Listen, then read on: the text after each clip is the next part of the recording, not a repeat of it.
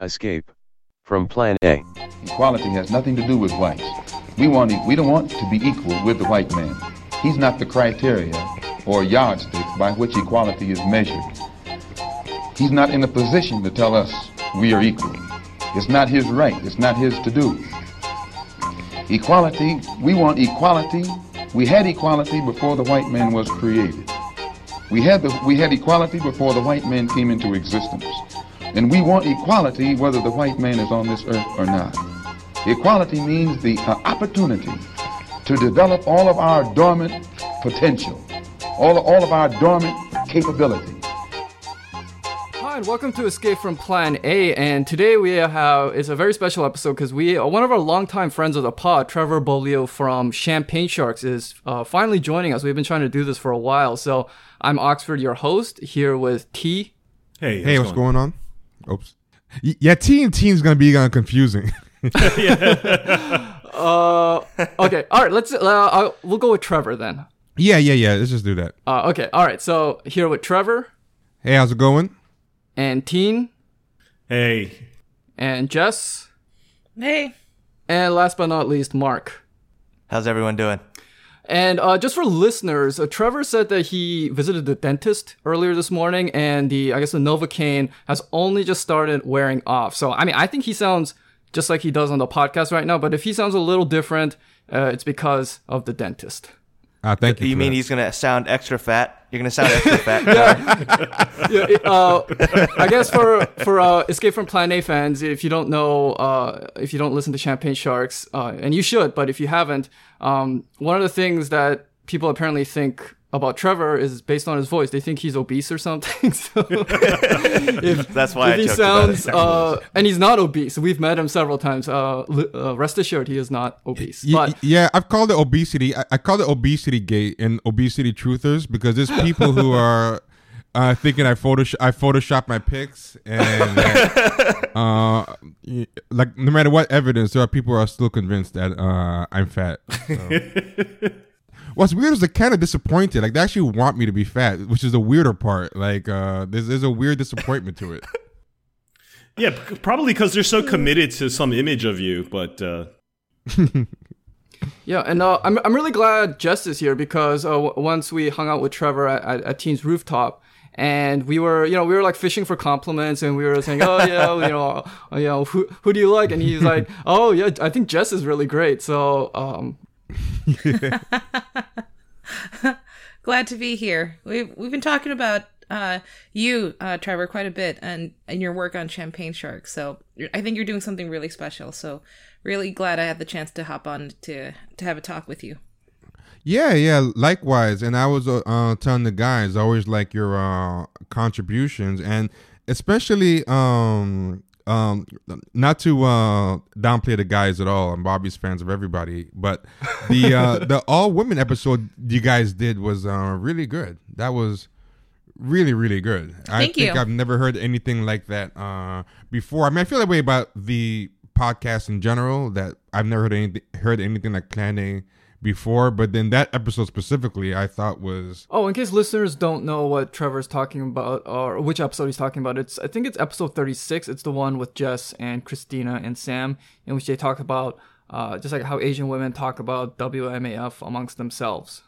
I didn't even think there were that many Asian women who thought that way in any type of media, because I feel like the podcasts or the things like Asian Voices, like, for example, I went to Asian Voices yesterday because I was looking for a story that Teen posted about. And when I was there, I just went through the whole list of topics, and it was just really, really dire. It was a really like sad scene, like, and what you guys were doing that day, I think is like a million times more interesting than the whole page of topics that I scroll down. But that's a whole different topic, that Asian Voices thing, because there's a Black Voices thing, and it's just as dire. It's under HuffPo as well. Yeah. No, I remember skimming through Black Voices a little while ago and thinking like, this is just not. It's not what I'm feeling, from other places where with other Black figures that I respect. It's like the tone and the topics are just, it's like they're coming from a different planet. It's really hard to kind of wrap my head around what they're doing or what they're trying to do even. Yeah, I call both of them lifestyle anti-racism, where it's just like about accessing like a bourgeois like lifestyle. Like that's the whole goal of the anti-racism. And it's kind of like training white people to give non-white people like seats at the table. Like, you know, that seems to be all they really want from white people, is to train them just not to offend them, or train them to not have their family say something weird at Thanksgiving dinner. It's not really anything more bigger than that, which seems to be a waste of such a big platform. It's like, to me, this stuff is like diet. It's like diet wokeness. It's like the kind of racial politics you engage in after you have like a, you know, Papa John's PR nightmare. To me, it's just, it's all of like the hard stuff, like all of the real world problems that race and gender can present in society, in the ways it fucks a lot of things up, the way we approach it, and it just ignores it. And then it just starts talking about, you know, how this movie made me feel, or could we stop using this word, things like that. You know, it's just completely been deionized and, you know, neutered. And by the time people who actually think a lot about this stuff or live it, when you read it, you're just like, why is it always about your feelings? Why is it always just about, you know, how this movie or this TV show made you feel, you know? Yeah, they get really creepy to me. Like I always read the articles, and maybe there's a statement on the writing quality as well, but it always reads to me like a school report, like a book report or a paper that you're writing, and you're writing for a teacher. Right? You're writing for a teacher. You're trying to get a feel for what the teacher wants to hear, so you get a good grade out of it. So you're never going to be pushing the envelope too far. And who was the teacher? Fishing for, that's the other question. And it seems pretty. Yeah, to me, it's like it's liberal white people. You're literally asking them to grade you, to applaud you a little bit, tell you how smart you are, and then so you feel included. And the grade at this point are like retweets and likes on Twitter, so it's like, yay, we made it. A white girl. Yeah, I think it's advocating for, like, you know, the way people, you know, the solution to this stuff is a lot of like personal sensitivity and awareness to my problems, you know, and I think the people that it's appealing to, the teachers, so to speak, like it's always people that are already assumed to be good on that. Right? It's appealing to white people that already feel like they're sensitive to it, that already feel like they're in compliance with what this person's writing. So what I'm saying is, like, the target white audience is always already on their good side, even though, you know, a lot of this stuff sounds critical. It's not really, to me, really pointing any fingers. That's another part of it. It's not at all. Yeah. Or what the fingers of points are things that don't really change anything in the bigger power structure. It's like, hey, just think about saying this next time instead of this when you're around a non-white person. And it's all little things that you can do to kind of make you feel better, like a little type of penance or something. But it doesn't actually make you give up any real power, I mean, you really see it when you do any type of anti-racism that actually kind of bristles against their ideas of themselves as one of the good ones. That's when you really see a lot of actual anger come out. And I actually want to ask if you guys have gotten on the radar of any like white liberals or progressives that have reacted to you negatively, or if that hasn't happened yet. I was wondering. It's been mostly when we get on the radar with white liberals, right, Oxford, it seems it's pretty positive usually. It's mostly negative when it gets on the radar of Asians. Yeah, well, the Asian liberals. It's mainly the white women too. Like the couple of times we've been mentioned on some podcasts, it's white women. Yeah, I mean, just recently there's a podcast called The Waves. It's Slate's. I think it used to be called like the Double X Gab Fest or something, but they actually did a podcast on a segment of it was dedicated to All the Boys I've Loved Before, and the host of that episode, Christina Cauterucci, who's like a feminist writer for Slate, actually brought up my article, and she was like, "Oh, it was really interesting." So most of the negative feedback we've gotten are from Asian liberals, like the mainstream kind of sidekicks to the white liberals, and I think we should take that as a compliment that if we rile these people up. So Right. And also earlier on, there was another one of Oxford's articles was mentioned on the Past Present podcast, which is another collection of, I think, 3 fairly liberal white women. It's like two white women Yeah, professors. They're all professors, I think. 2 white women and a white man. Right. Oh, and there's a man too, and right? that article was one of my White first man, ones I wrote, yeah. which was all about like why the alt-right might appeal to Asian men and why we should like stay the fuck away from that. Right. And yeah, that was quite a while ago, but Yeah. I remember when that first came out, we were like, oh, It was, but it was the first yeah, mention. we were like, on oh it, yeah. shit, we were so excited when that happened. Yeah. Anyway, yeah. we started So diving into deep topics right away. So let's just take a step back. And Trevor, why don't you just give us the story of how Champagne Sharks got started? Yeah, I was just kind of tweeting into the ether and stuff, and it was a kind of a way to blow off steam because I used to feel like a lot of things that I felt about race, because a lot of people, my friends and family, have very kind of normie, post-racial or liberal like politics on race. So I was like, to not always seem like the crazy guy at, like family gatherings and stuff. It's more I started enjoying like Twitter, like to vent about stuff, and you just talk to strangers and stuff, and then it started like resonating with some people, and it was kind of weird because originally most of my followers were like black people, but I didn't have like that many, but I mean compared to now, but the guys from Chapel Trap House, which is the white socialist politics and comedy podcast, they invited me on. Actually, let me backtrack a little bit. Someone from Thought Catalog said they wanted to interview me because they saw that I would like debate with alt-right people, but I would kind of debate with them in a way that was kind of funny. And he's like, I want to talk to you about how you talk to alt-right people because it's different than how most people talk to them. And I kind of just try to make them look like stupid. So I did that interview. That interview went very well. The guys from Chapel asked me to be on their podcast to discuss. It was right after Trump won.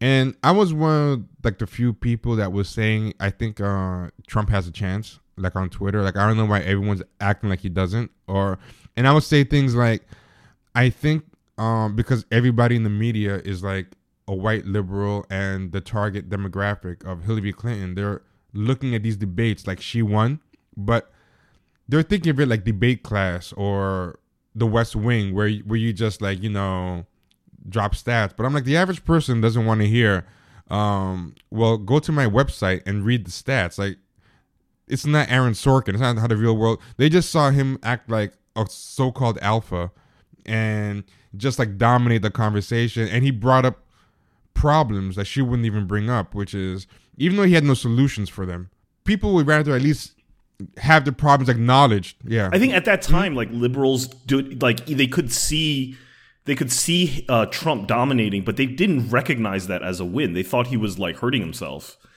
And yeah, exactly. It's so out of touch with how a lot of people actually think. Yeah, exactly. Yeah.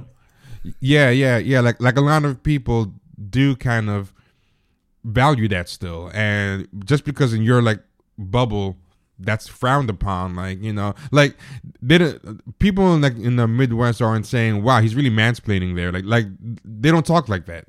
They don't think like that. And so I ended up on Chapo, and just to wrap this up, after being on Chapo, that's when my follower count blew up, and it was one of the more popular episodes at the time, and a lot of people kept asking me to do a podcast after that appearance. So then that's what made me do it.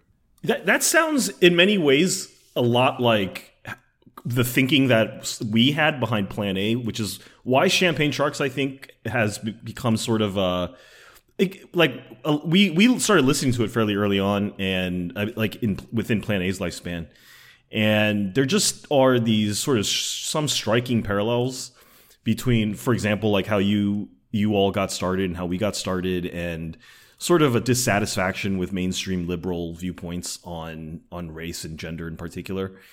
But where does that leave you, do you think? Because, I think one of the first big articles, or one of the first popular articles that we put out, was one by Oxford about the dangerous appeal that the alt-right could present to Asians, particularly young Asian guys, and how it after Hillary's loss, and after you see the sort of like mainstream liberal collapse, there's this concern of like, well, where does that place us? Where does that place Asians? Because we used to cling so heavily to liberalism, and now it's kind of like it's not in power anymore. So where does that leave people? And I think that's kind of what sort of the meta theme of what we've been trying to tackle a lot of times is like, what kind of political identity can you have in sort of the Trump world? And I don't know what the answer is per se, but I think that when I hear Champagne Sharks, I get the same kind of trying to tackle the confusion that liberal vacuum has kind of left. Do you know what I mean? Oh, no, I was going to say one thing I'll say about myself. I think a lot of people fall into this trap. There's this idea, because we kind of look at how the white mainstream has framed everything, that we just kind of end up thinking that our options are to just pick like a white camp, whether it be like liberalism, conservatism, socialism, feminism, MRAs, alt-right, and then find a way to, dive into that camp. And then what always ends up happening is at some point, well, it's my personal experience, I can't speak for anyone else, at some point you always end up bumping up at a point where that dominant ideology that you've decided to subscribe to is now kind of bristling against something, against your racial group. And then you kind of find out that they only like you up until the point that your views kind of align with their larger project, which is fair. Like, if your larger project is liberalism or socialism, at the end of the day, that's going to be your primary responsibility, like white liberalism, white socialism, like whatever. To give an example, like in DSA, right, which is Democratic Socialists of America and stuff, there's always this group of black socialists or queer socialists or whatever, who are always trying to make the whole organization way more focused on black and queer issues, and creating like a black and queer or people of color manifesto and all this stuff. And then what I think is, okay, that's a socialist organization. When you go there, you have to expect them to be socialists. That's what their project is. Like, you can't go there and expect them to care about your things as much as you do, So I think what people like they're doing what they're supposed to do. Like, you have to do what you're supposed to do, but you have to find your own type of space to do it. And you can work with them to the degree that they don't actively step on your people's toes. But I mean, to get to the answer to your question, I think what people have to do is try to figure out how to create their own spaces and weaponize those spaces. Like, for example, if there was a large sizable chunk of Asian Americans or Black Americans who could agree on specific agendas, and that's another thing, like, a lot of times people don't really know what they want. Like, for example, if you get a bunch of black woke people in a room and you say, okay, what do you want? You'll hear like 100 different things. You won't hear like 5 or 6 things. And one thing I find interesting was when I went to this, I forgot what the name of the advocacy group was, but it was a Latino immigration group. You can go to their site and see 4 or 5 clear bullet points, like specific immigration quotas they want lifted, specific amnesties, and I don't know enough about Asian American advocacy to know if they're better on this than black people are. But black people, maybe the one thing will be affirmative action. But, some people will be talking about getting more roles in movies. There's Oscars so white. Let's get some Oscars. So like if you go to Black Lives Matter, it's just a bunch of like very vague, feel good like mantras when you go to their thing, like getting rid of oppressive gender roles. Like, how do you quantify that? I think what people have to do is make their own type of space, pick like 4, 5, or 6 clear-cut targets, like measurable, actionable, like trackable targets that you can make a time frame on, and then just present to everybody who is willing to meet the most of these 5 or 6 things. Democrat, Republican, socialist, whatever. Who's willing to make the most things on this list happen, and whoever will do that will deliver these votes in a block. And we're not calling ourselves liberal, we're not calling ourselves socialist, we're not calling ourselves whatever. And I think if you want to do some stuff with liberalism or socialism or whatever, you can do that on the side in those organizations. Yeah, I think the problem has been, I mean, I get what you're saying, but like I think the problem has been, or what's been going online with Asians has been sort of just like trying to agree to terms of even talking to one another. And that's where... Exactly. Yeah, and that's where Champagne Sharks is really... I want you to kind of get into the Champagne Sharks universe that you pick. Like, if people listen to the pod, there's just a certain sort of, like, a universe of, like, online black and white personalities that you're going to run into, like, archetypes. And I kind of want to get into that Champagne Sharks taxonomy of people, because when I hear it, I think I can easily map the things like a Blavity Black as an example. Like I can easily map that, you know, to certain like Asian archetypes as well. And the world of Champagne Sharks feels a lot like Asian Twitter and online Asian American. You know? Yeah, when I discovered you guys, I was very shocked at like all the analogs. I went to like Next Shark, and I'm like, okay, I can see what the black equivalent of this would be, and so forth. Yeah, it was very, very fascinating. But yeah, like, for us, I'm not sure exactly what the Asian Blavity would be, but there's a site called Blavity. It's for black millennials, and it's just that diet wokeness, that lifestyle, liberal anti-racism that people are into. And actually, Blavity was the site. They've had a lot of terrible articles and whatever, but what's interesting about Blavity is it's become, it wasn't a term that I coined. I mean, I might have played a role like in popularizing it to a degree, but I didn't coin the term. It was people have been mad online, like black people, about Blavity Blacks for like a while, and it's hit like full steam. And but all these people have a kind of privileged place in the discourse because they're the type of black people that make white people the most comfortable.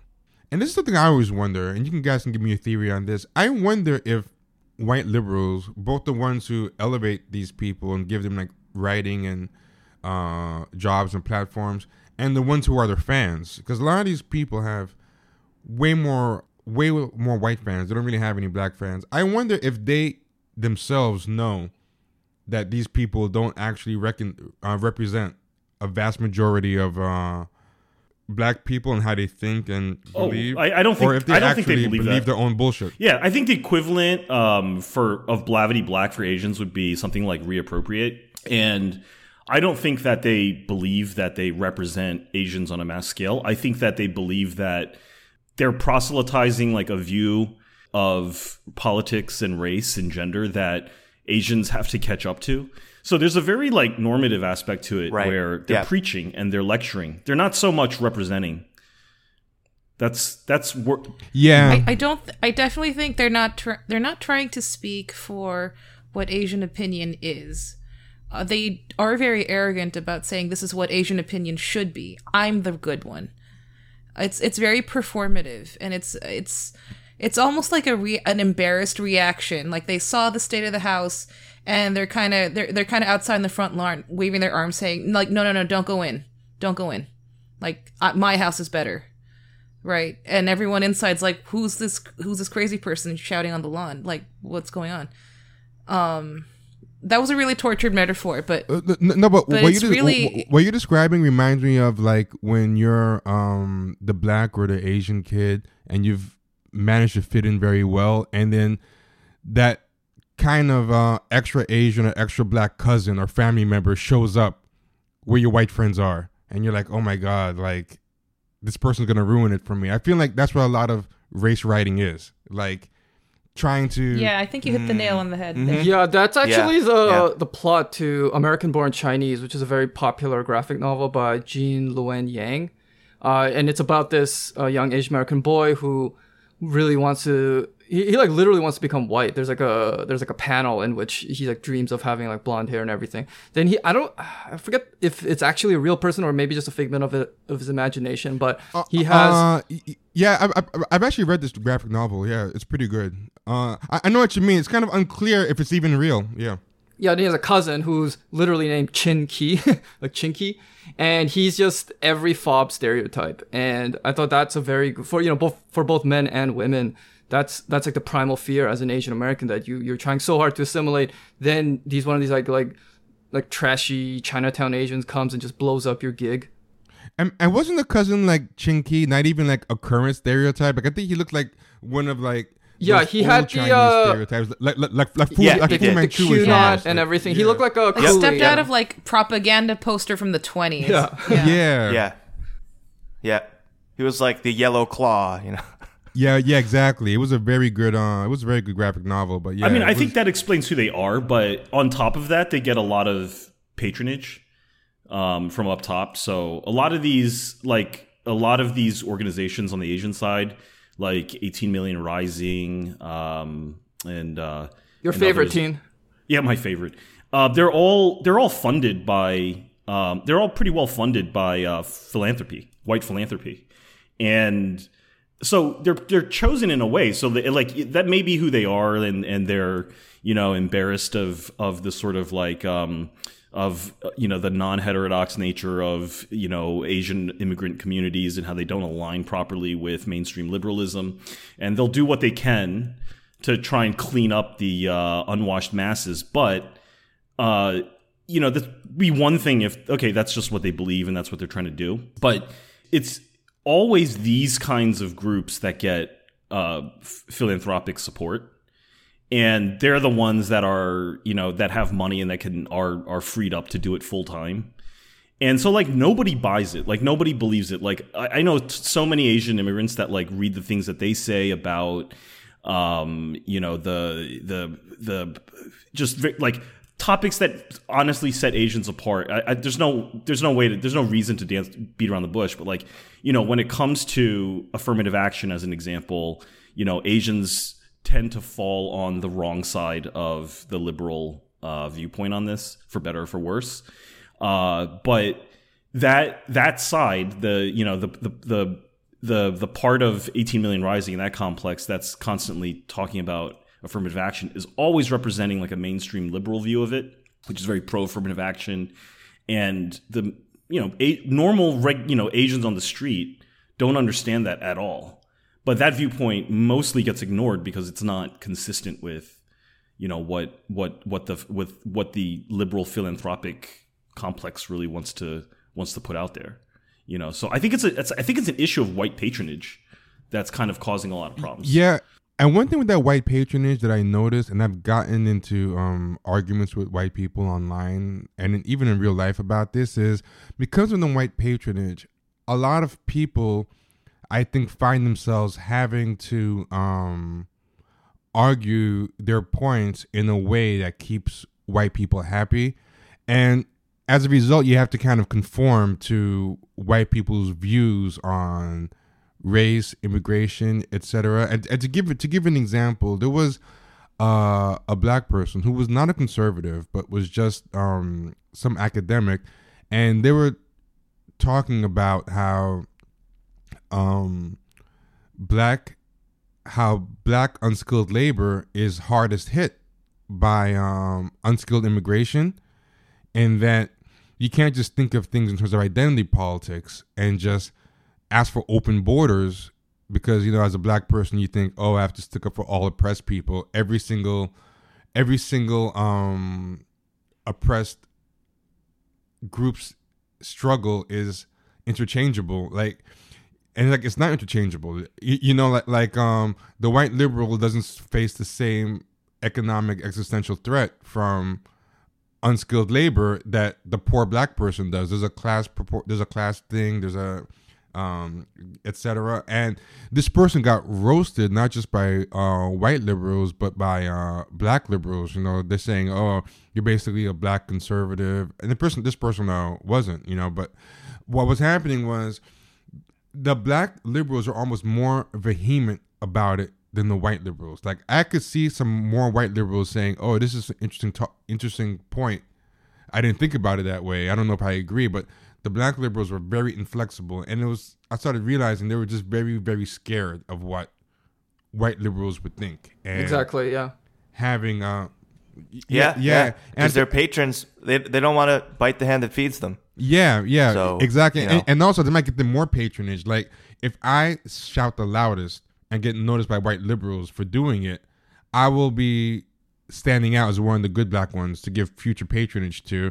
And I think similar things happen with Asian people where because white people just see all minority struggles as interchangeable, just to varying degrees, when there's something that might have a conflict with a black issue, like with the affirmative action, the Asians rush to parrot the liberal talking point on the thing, even though their concern with affirmative action is, materially different than a black person's concern with it. It's everyone's trying to argue their anti-racism or their point within a framework that will keep white liberals happy, and that's something I think is important to break out of. But I don't know how. Yeah, totally agreed about that. Well, it's a vision of liberalism that flatters existing power. That's the most creepy part about this. It's despite the rhetoric, it's all crafted around creating this impression of complete, utter dominance by the existing power structure. Even when they're talking about activism, it's kind of pleading for, say, white people to step in and solve the problem. It's kind of framing this as an unsolvable, monolithic, huge problem. So, like, embedded in their, quote, activism is also a sense of hopelessness. Like, there is no solution to this. This power structure will forever be this way. Somebody said something along those lines that I heard the other day that I thought was so good. They said it's about black people, but I think it goes for everybody. It says, black people don't really want equality or power or to win. They just want a benevolent master. And I think a lot of that goes with other groups too. Like, a lot of groups just want, like, they want white people to remain in charge, things to be how they are, but just, don't be jerks to us. Yeah. Just be good. Yeah, be better. Yeah, be good bosses, be good masters or whatever. So I totally agree with what Jess is saying there. Yeah, at the very least, it's like maybe on the one extreme, it's actually wanting that benevolent master, and on the lower end, it's still it's please be around so we can blame you. Yeah, good one. Yep. Well, yeah. That goes to the fact that it's sort of an industry now. This sort of diet lifestyle activism, where if they did flip the structure or change actually happen, what would they do? Because they probably wouldn't be there to actually, like, administrate or manage that new reality, right? So, right. And it's by the time you're funded and you're paying your rent depends on the existence of racism in the world. I feel like you're very perversely incentivized. Like, literally, are you trying to tell me that they are trying to make their own jobs obsolete? Which I think is a good point to jump in, that Plan A makes exactly $0.00. So we are freed from that. But I think that's a good point. It's this conflation of inclusion and equality, because they're two very different things. Inclusion implies like a host-guest relationship. If you want to be included, somebody has to include you.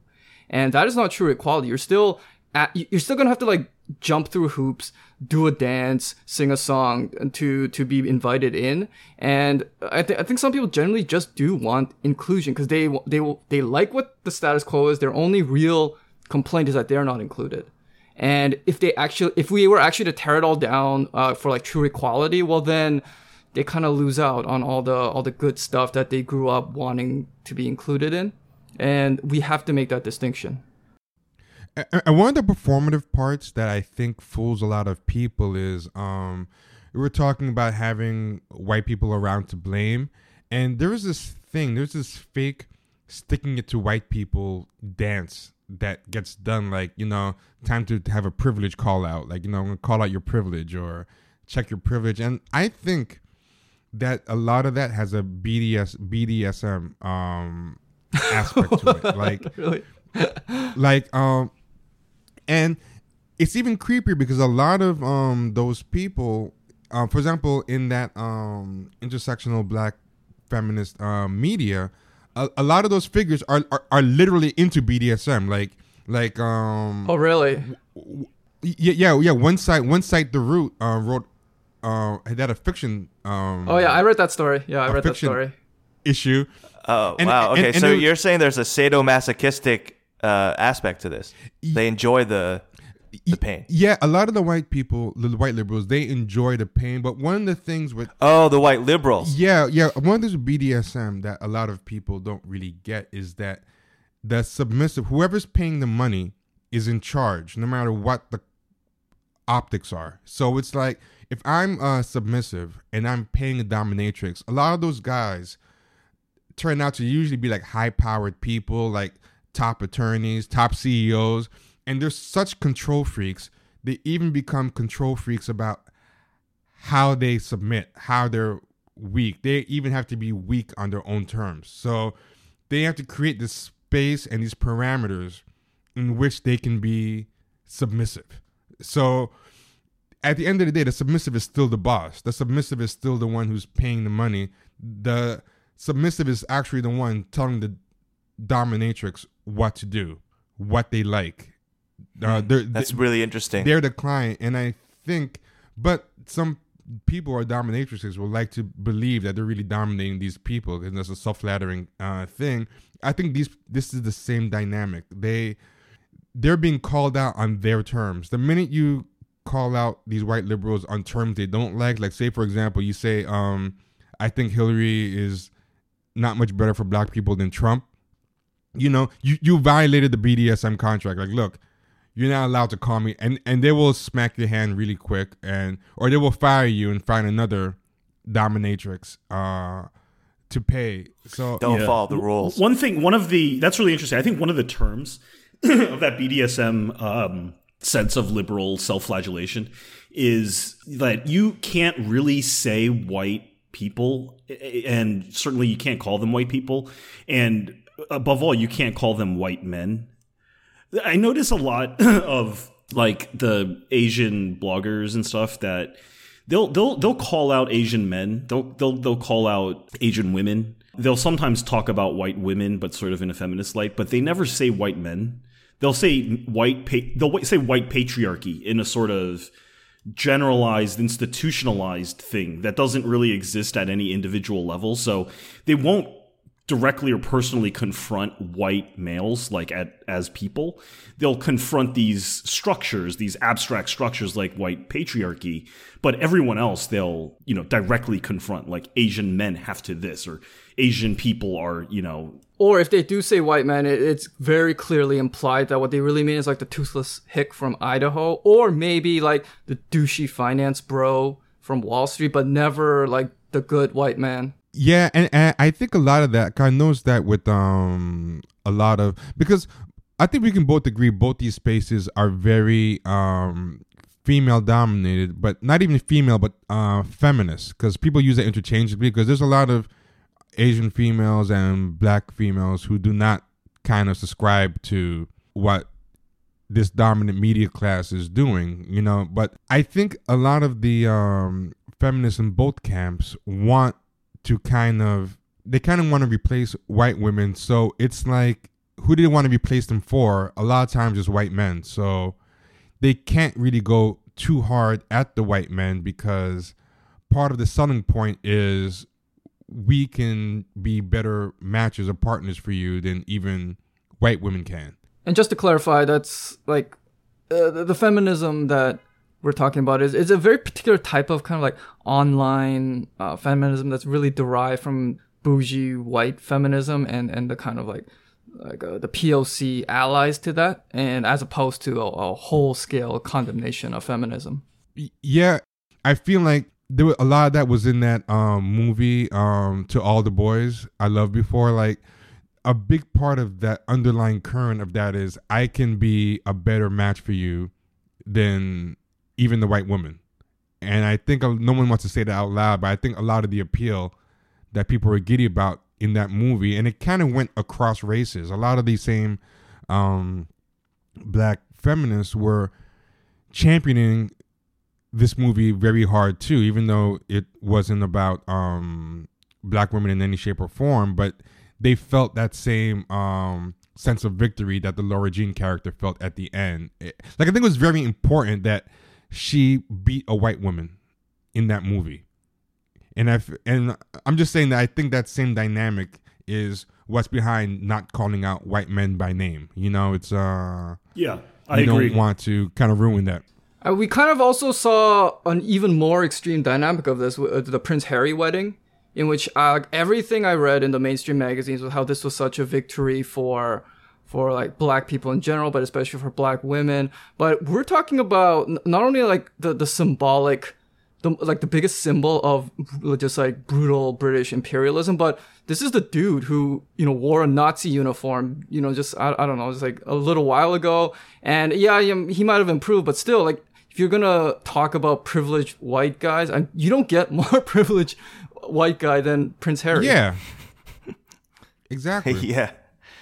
And it's something that, you know, I like to make clear is like there's no issue with the idea of interracial dating. Like, I don't care who anybody dates. It's just when there's this toxic dynamic behind it is you know, the problem. Like if it's doesn't have this toxic dynamic, it's like, you know, date who you want. It's my personal, because that's something that happens too. A lot of people will then come and say, oh, so you're being racist. You think no one should interracially date. And it's like, I don't know if people really believe that when they say that. I think sometimes people just kind of make the accusation of that just to kind of... Well, and it's not just interracial dating as a concept, right? It's specifically non-white and white.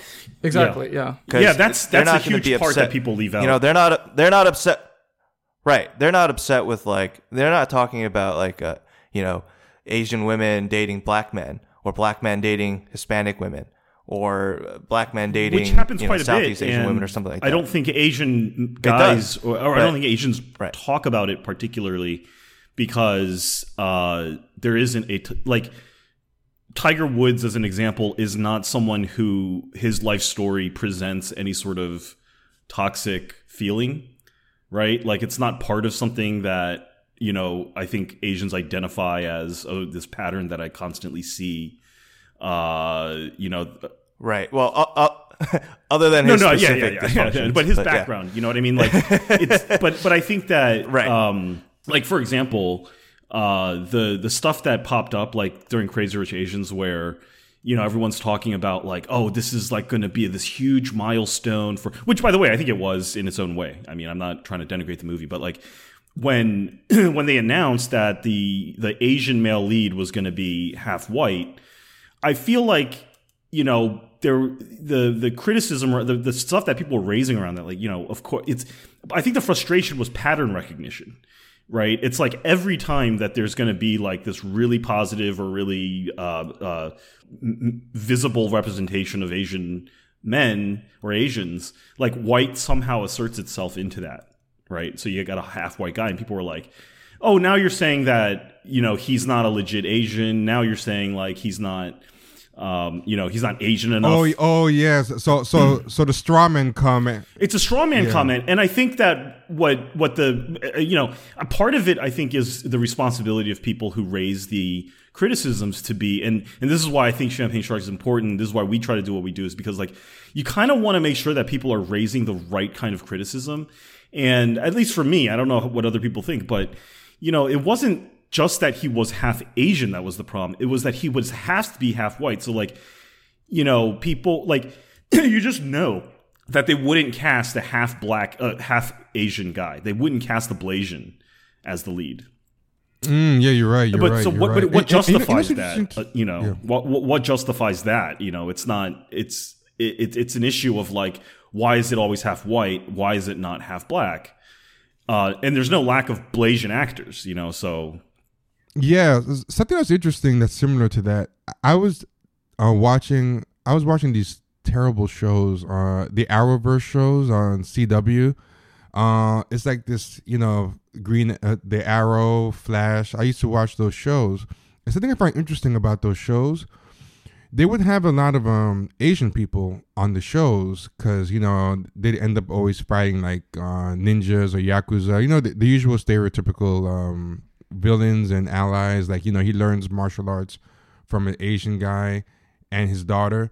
And what's interesting is like on Arrow, The Flash, all these shows, whenever the white guy had to get with an Asian woman romantically, they would always cast a half white, half Asian person to play the Asian woman, but they would pretend that she was Asian. Like she would be clearly like mixed with other stuff. And I would keep looking up the actresses, and they would always be half, or sometimes even less than half Asian. And then when there was an Asian woman who was not to be a love interest, or who's was with an Asian guy, or who was like a crime boss who had like no romantic involvement with any white guy, and then they always cast full Asian women. And it happened on The Flash, it happened on Arrow, and it happened on some other shows like multiple times. And it's very similar to what you're saying. I was wondering why nobody talks about it, but I guess it's probably like what you say. They would get accused of denigrating the Asianness of those actresses. But I'm like, that's kind of messed up because those are the more plum roles on the show to be like the love interest. Whatever. I hear what you say. I found that the general problem is, if you really want to boil it down, is like it's much easier to say that it's much easier to talk about what is there versus what's not there. And I think a lot of the criticisms that are valid are about what's not there. Right? It's not necessarily that there's a problem that a half Asian person is playing a full Asian person, right? So they always, there's this tendency to be able to like, steer the conversation only to what is actually happening. And you can't talk about the thing that never happens, which is, it's never a full Asian, or it's never a half black, half Asian, or anything that is removed from whiteness. You never see that. So I think it's just this general difficulty. About To All the Boys. Mm-hmm. Yeah, what is interesting about To All the Boys, that's the first time I've seen a full Asian play a half Asian. So that was, I guess, a certain type of progress. Because the character was supposed to be a half Asian, right? Yeah, but I mean, I wrote about it in the article, but the underlying story of that is just so messed up that I think it's actually backwards. I think it would have been better if they had actually cast a half Asian, but it just reaffirmed the disturbing implications of the novel, which was kind of like this aspiration of like a full Asian writer wanting to be like half Asian, but the character is clearly an extension of herself. But then if you write yourself and cast yourself as half Asian, but you pretty much killed off your mom, there's nobody really in the house that's Asian still. It is, yeah. I mean, like, if people are curious, you can go read my article. Yeah, it's actually, yeah. I know the author wrote that op-ed about the casting decisions in that. I actually think it's not really such a great win. Because given how upsetting the entire story and premise and all the implications are, her rationale to use a full Asian actress in this role is kind of saying she wants this to be a message for other fully Asian girls, just like she was. Bingo, yeah. So it's kind of like inviting this population of girls into this truly fucked up dynamic, into her fantasy. Yeah, without any buffer, or any plausible deniability or anything like that could have been invoked if they had used a Hapa actress. It was very disturbing to me how few people brought that up. Like, besides Oxford's piece, there was another piece that And Inku Kang. Yeah. Is that the one you're talking about? Yeah, Trevor? yeah, that one. Like, it was so few people, and it seemed to be such an obvious, glaring problem, but no one can get past the representation. It was very bizarre. Well, we kind of do to ourselves, to be honest. Like, we kind of get kind of lulled into thinking that media rep is going to solve everything, and I think a lot of well-intentioned Asians sometimes get caught up in those media rep movements and Oscars so white and whitewashing and all this stuff. It gets so much attention that, you know, something like To All the Boys, like, it just by the mere fact that the lead is Asian, it just, people are like, okay, we can't question it because this is exactly what we wanted. This is what we asked for. You know, don't screw it up. Take what you can get, I think is the attitude. But it's not just Asians, because just recently there was a new Netflix romantic comedy that was released. It's called Sierra Burgess is a Big Loser. And the main character of that is the same actress who played Barb from Stranger Things. So I think the selling point of this movie, which I haven't watched, but from what I've read, is that she's supposed to be, I think you could describe her as a kind of like plus size. She's not like conventionally attractive like most heroines of rom-coms are. So, I mean, that is also kind of a protected identity, right? But I was on Twitter. A lot of people were attacking this movie because they said it was fat-phobic, transphobic, homophobic, and you know, these were like white people and other people who were saying this. And what that told me was that people are very well trained to recognize certain types of just like fucked up things. Even in this movie that on the surface has a very positive message, they were able to just sniff it out like intercontinental ballistic missiles. But with something like 12 the Boys I've Loved Before, in which the main group that's being left out are Asian men, particularly straight Asian men, they're just so not trained to see that, because their concept of social justice is like when you learn something by rote. You can't on your feet see things. You know that you're supposed to look out for A, B, and C, but when D and E come up, you're just kind of flummoxed. I'd almost say that they've been negatively conditioned to not see it. So it's not just that they're blind to it, it's that they might have seen it in the past, or other people might have spoken up, but they've been criticized. So, you know, they just don't. Yeah, that's a good point. Yeah. So, by the way, I've noticed that Trevor, you and Oxford are real, like, diligent watchers and observers of young adult content. I feel like that might be a backhanded compliment. No. It's, you know, no. I'm setting that up to sound not good, and then but I thought about it more, and I realized I think what you two are doing is that young adult. Someone said this on Twitter. I forgot who it was, but they said that young adult novels and movies have like a heightened capacity to do good or to do bad, because the audience is young and impressionable. And it started making me think, like, why, you know, tobacco companies like target, you know, young teens, and why like fascist and communist movements in the past like always had youth leagues. And if you really want to cite, I think, where a lot of the ideological content gets absorbed into the population, it's definitely through young adult content. And I think that's why it's such a weirdly like politicized and controversial space, and some of the most, like, you know, the ugliest fights and public battles and spats online occur over young adult content. And I think that's why. I think there's this instinctive understanding that young adult stuff is just that much more influential, you know, than stuff, say, just aimed at like older people or something like that. Yeah, I mean, I think, well, one thing to be clear, I don't actually consume young adult stuff, but I am into like the discourse around it. And I think what makes young adult so interesting is, like, I think children's books have a strong impact because, for example, they say like the modern environmental movement, a lot of it in animal rights, a lot of the people, I forgot how they found this or proved it, but they claim that Bambi and the scene of the mother dying in Bambi, like radicalized a lot of people to create a environmental movement later on.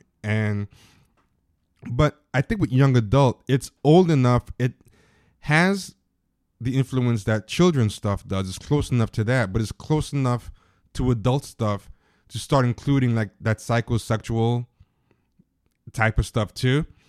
Yeah, it's set. Yeah, totally. I think it's setting the frame for bridge. At puberty and gender, racial dynamics come into play. I think big time in the realm of puberty and stuff, because that's when you start sorting out like social hierarchies. What you like, what your attractions are. So it's still close enough to children's stuff to be impressionable. Like you're still at impressionable age, but you're still old enough to start thinking adult thoughts. But like I have this theory. I totally have it's totally unproven, but my theory is that Harry Potter like changed everything, because if you notice, white liberals are obsessed with Harry Potter, and they just can't even talk about anything without doing it through the lens of Harry Potter. Like they talk about politics and they'll keep calling Trump Voldemort, and they'll keep saying all this stuff. And I'm like you're adult people. Why do you have to use Harry Potter or superheroes to just talk about like grown stuff? It's very, very weird. And it goes with liberals across the board. Like black liberals do it too. Like DeRay just had that piece in New York Magazine. That was an excerpt from his memoir saying Storm from the X-Men raised me, and it's just very weird. And I think what happened is when Harry Potter happened, everyone got excited because kids weren't reading and teens weren't reading. And this was just going to be a huge thing that was going to make people read again. And America was going to get smart again, because all these people reading Harry Potter were going to grow up and keep reading adult books. But instead, what actually happened was Harry Potter just created... They ended up reading adults. Harry Potter again. Yeah, it just created adults who just read young adult stuff. And now even like adult shows feel like young adult things. Like, so yeah, I think young adult has become like the dominant discourse. Like people are stuck at that. Like they just became adults who just are into young adult stuff, into like Twilight, you ever see those Twilight moms? And with these moms who go to Twilight without their kids. That goes across the board. Like so many adult female critics were so into To All the Boys. Like and they weren't trying to review it from the view of a child, like like the way you would review a children's movie. They're reviewing it like they were the target audience. It's very interesting. Yeah, we were just in our Plan A Slack. We were just looking at these tweets about BTS, and there were BTS moms who travel across the country to drop like several $100s, maybe even thousands on these concerts, and we were like, that's I don't know, that doesn't seem, something seems off about that. It's fascinating though. It's so fascinating to me that happens. Because they don't even BTS does stuff entirely in Korean, and you've got these like Latino women, and white women that go crazy for them. That are just like, I love the lyrics. Lyrics. You're like, what? How? Yeah. Well, they read. I'm sure they read the translations and they start to get to know it. What's so weird to me is I was talking to a bunch of some women who really like BTS. And, they were telling me about, how beautiful Korean is. And then it was actually hilarious to me. They describe it the same way, like people used to describe like Italian in corny flicks throughout the 80s. Like, oh, it's a language of passion and love, and, it's so vibrant. And it was just very strange to me to hear that. Jess, are they listening to the same Korean? Yeah, that's not the environment I grew up in. It was described as very different things. It's very weird. It's very weird because you don't even know if that's progress. Like, it's like, is that a compliment? Like, what's going on there? But you know something too. Yeah. You know something. But isn't that like white people every day? That's what it feels like to be white. One of the things, and we should maybe talk about this a little bit while we still have some time, I guess. But we can go over time a bit. Special. Yeah, episode. I think a lot of it is like a lot of stuff that I hear online is when they talk about like how Asians and blacks online interact. It almost always has to center on like a few key traditional Asian black issues, like We got to talk about the LA riots, right? Or, things like that. And it's always these like, let's talk about like cultural appropriation of hip hop and things like that. And to me, a lot of that just sort of misses the point. I feel like one of the things that I get from the Champagne Sharks pod is like, in a way, Asians and blacks can find themselves on the outside of the system of whatever you want to call it, white supremacy, outside the system of traditional white liberalism and mainstream neoliberal ideologies and stuff. We can find ourselves on the outside of it, which gives us, I think, very interesting viewpoints of it. And we're Asian men in particular and black men are actually like quite different, like in terms of, our social situation and our, socioeconomic situation. But I think that just gives us different viewpoints of the same thing that you can try and corroborate. So like if a black guy in America is seeing one thing and an Asian guy can corroborate that, to me it's like it's probably true. Yeah. Like it's probably accurate. And one of the things, go ahead. Sorry. I was gonna say, I think a lot of the problem too comes is that we tend to look at ourselves through like this white lens. So I mean, even the idea of for example, this is current civil war going on in the black community. About people are starting to finally realize that black people aren't a monolith. But even among black people, like a lot of black people are starting to realize, like maybe black people who are descended from American slaves have different interests and conflicts than black immigrants or children of black immigrants. And the same thing with Asian people. Like, I remember I listened to your podcast once, and one of you, I think it was Teen, brought up that Asian America is not really a thing outside of America, and it's because of white people, because white people kind of lump all Asian people into one thing. But in Asia, like Koreans and Japanese and Chinese and all these places have their very distinct conflicts. Like when you watch that Ali Wong special, she talks about like how her and her husband make fun of different types of Asians.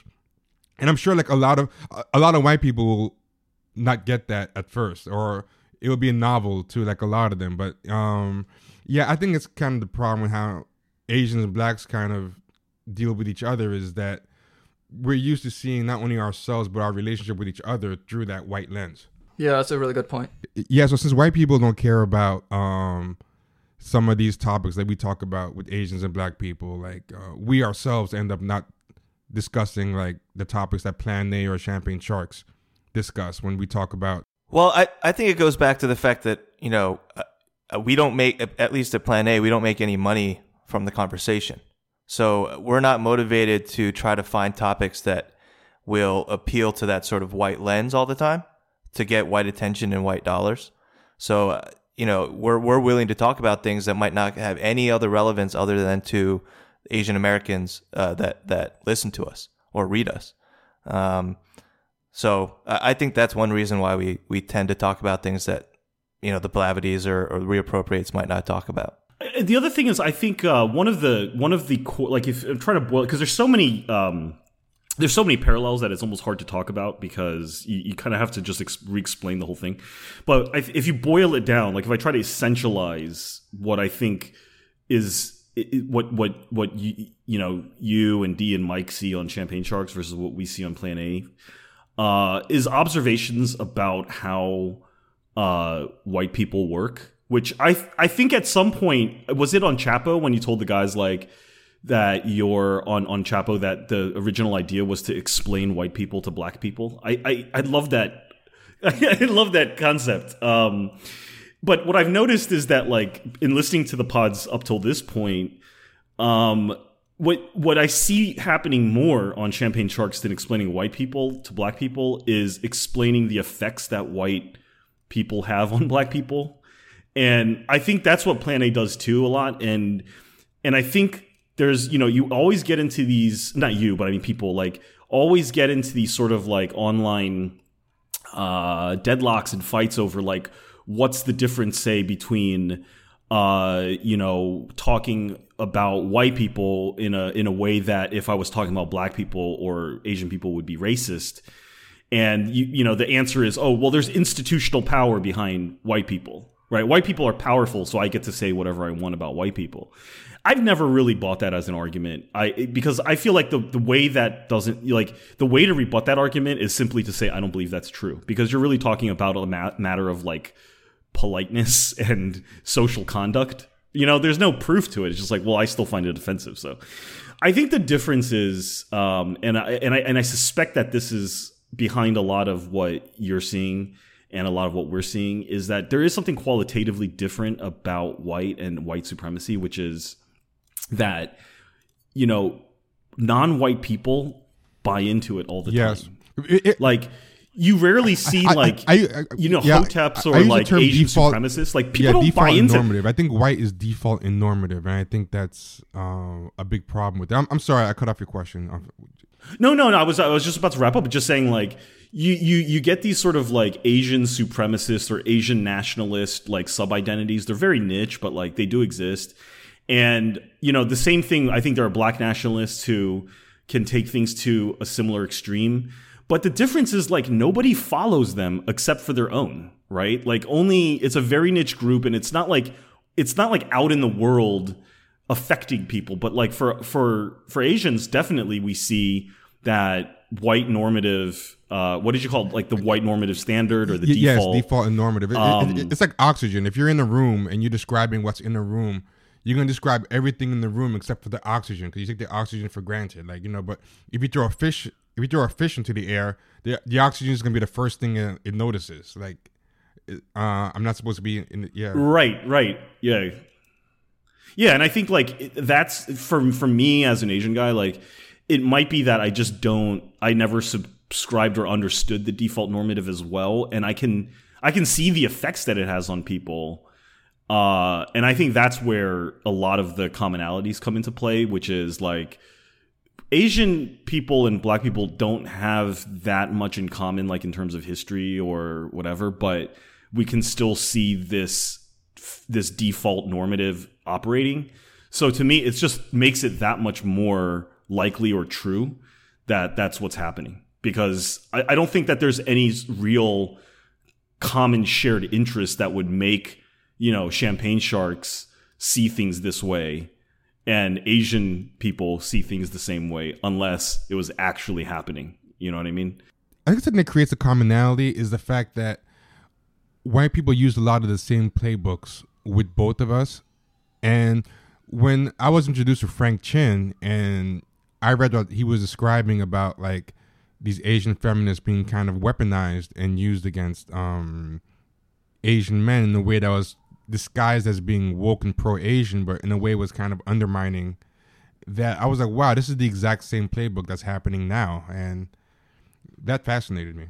Yeah, and I was gonna say there are like other things that I wanted to talk about on this pod, like the Lovey Ajayi incident, which has taken up I think the last 2 or 3 episodes of Champagne Sharks, which I think illustrates a lot of the same dynamics we see in Asian America. But that's like another hour we could talk about that. There's also the Chetty Institute. I think it was it by the, no, it's not the Chetty Institute. The Chetty study. The Chetty study. Ross Chetty. Done by the Brookings Institute that caused a lot of controversy a couple of months ago. That was another thing that I think could illustrate parallels between like Asian and Black American communities. But I think we'll just put the Champagne Sharks episodes in the reference resources, or you know, Trevor, you can always come on again. You know, we like, we hang out, I enjoy, might as well like pod about it. Yeah, I definitely enjoy chopping it up with you guys.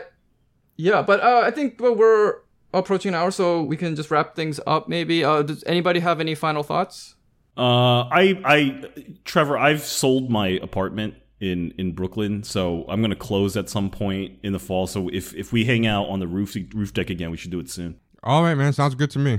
And and Trevor, it was great having you on. And hopefully I'll be able to get on your podcast soon. I know I really enjoyed your series about the forgotten people. You talked about Devontae Hart, and I think the discussion about adoption and sort of family in the Black community, and with myself and you, and maybe just talking about it, would be a great topic to talk about. And Jess, I'm worried that we mansplained too much. I feel like you didn't talk too much. I hope we didn't. Oh no, not at all. This is the first of many. Good, so good. yeah. No worries. No, Trust me. Just ask these guys. It's really hard to talk over me. Okay. So Yeah, I was don't gonna ever say, worry she'll- about That that. is true. Okay. That is Very true. I was gonna say. That's very true. She'll butt in if she wants. Okay. Good. Yeah. Good. Wait, there is a chance.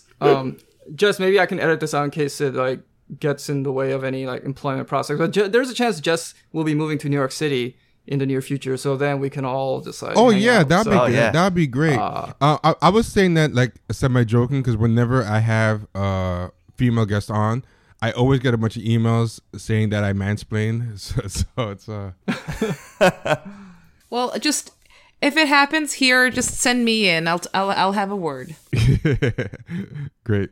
Oh, and Trevor, I just wanted to say, please recover. You've just been hit with this whole spate of injuries. Hopefully you're recovering quite well. You had like a couple of shoulder surgeries. You broke your toe. Yeah, and- I don't know what's and happened. hopefully nothing else. I just Right? want 2018 to be done. I just feel like 2018, I've just been jinxed. I don't know what's been happening. Maybe somebody like wished some kind of curse on me or something because of the podcast, but it's been working. But One of those angry, curious cat questioners. well, the first surgery went pretty well, and it ended up being less than what they thought it was going to be. Like they ended up being less of an injury. So my cast was off in a week instead of like the 3 to 6 weeks that they claimed. So hopefully the next one goes as well. Yeah, fingers crossed, man. Fingers crossed. Also, I just wanted to add, this has nothing really to do with this episode, but I mean, lately I've been contacting more just of people who listen to the show and everything, and a lot of people have said, like, we look forward to listening to you on, every Monday, because we release on Sunday night.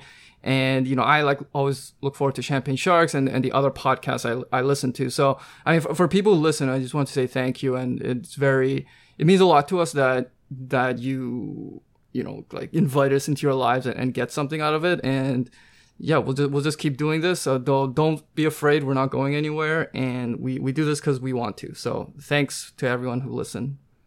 Yeah, thanks. And let's definitely get together soon. Hi, and thanks for listening to the Escape from Planet A podcast. This was an episode we had special guest Trevor Bolio from Champagne Sharks and joined by me, Oxford, Teen, Jess, and Mark. And if you like us, please subscribe to us on iTunes, SoundCloud, Google Play, and all those sites. And if you like us, please give us 5-star ratings and even leave a review. It really helps us, I guess, jump up in the standings or whatever. And if you want to read our articles, please go to planamag.com. And we will see you next week. Bye, everyone. No need for introduction, you're hearing, you know why. No diving to an era where the beats are low-fi. Put my face in the book cause my people are profile. Erased from the books and my people are told lies. Sky's the limit, go fly, Cali Green we go high. I mean back in 05, awaiting you I grow wise. Surprise we broke eyes, double dose of broke lies. We drove in those sides, I'm losing hope it goes by. I got Bam to my left and Eric on right. Here to give a new America, like Erica Wright. Try to take my title, never want to inherit the rights. Yeah, that Cloven City's finest.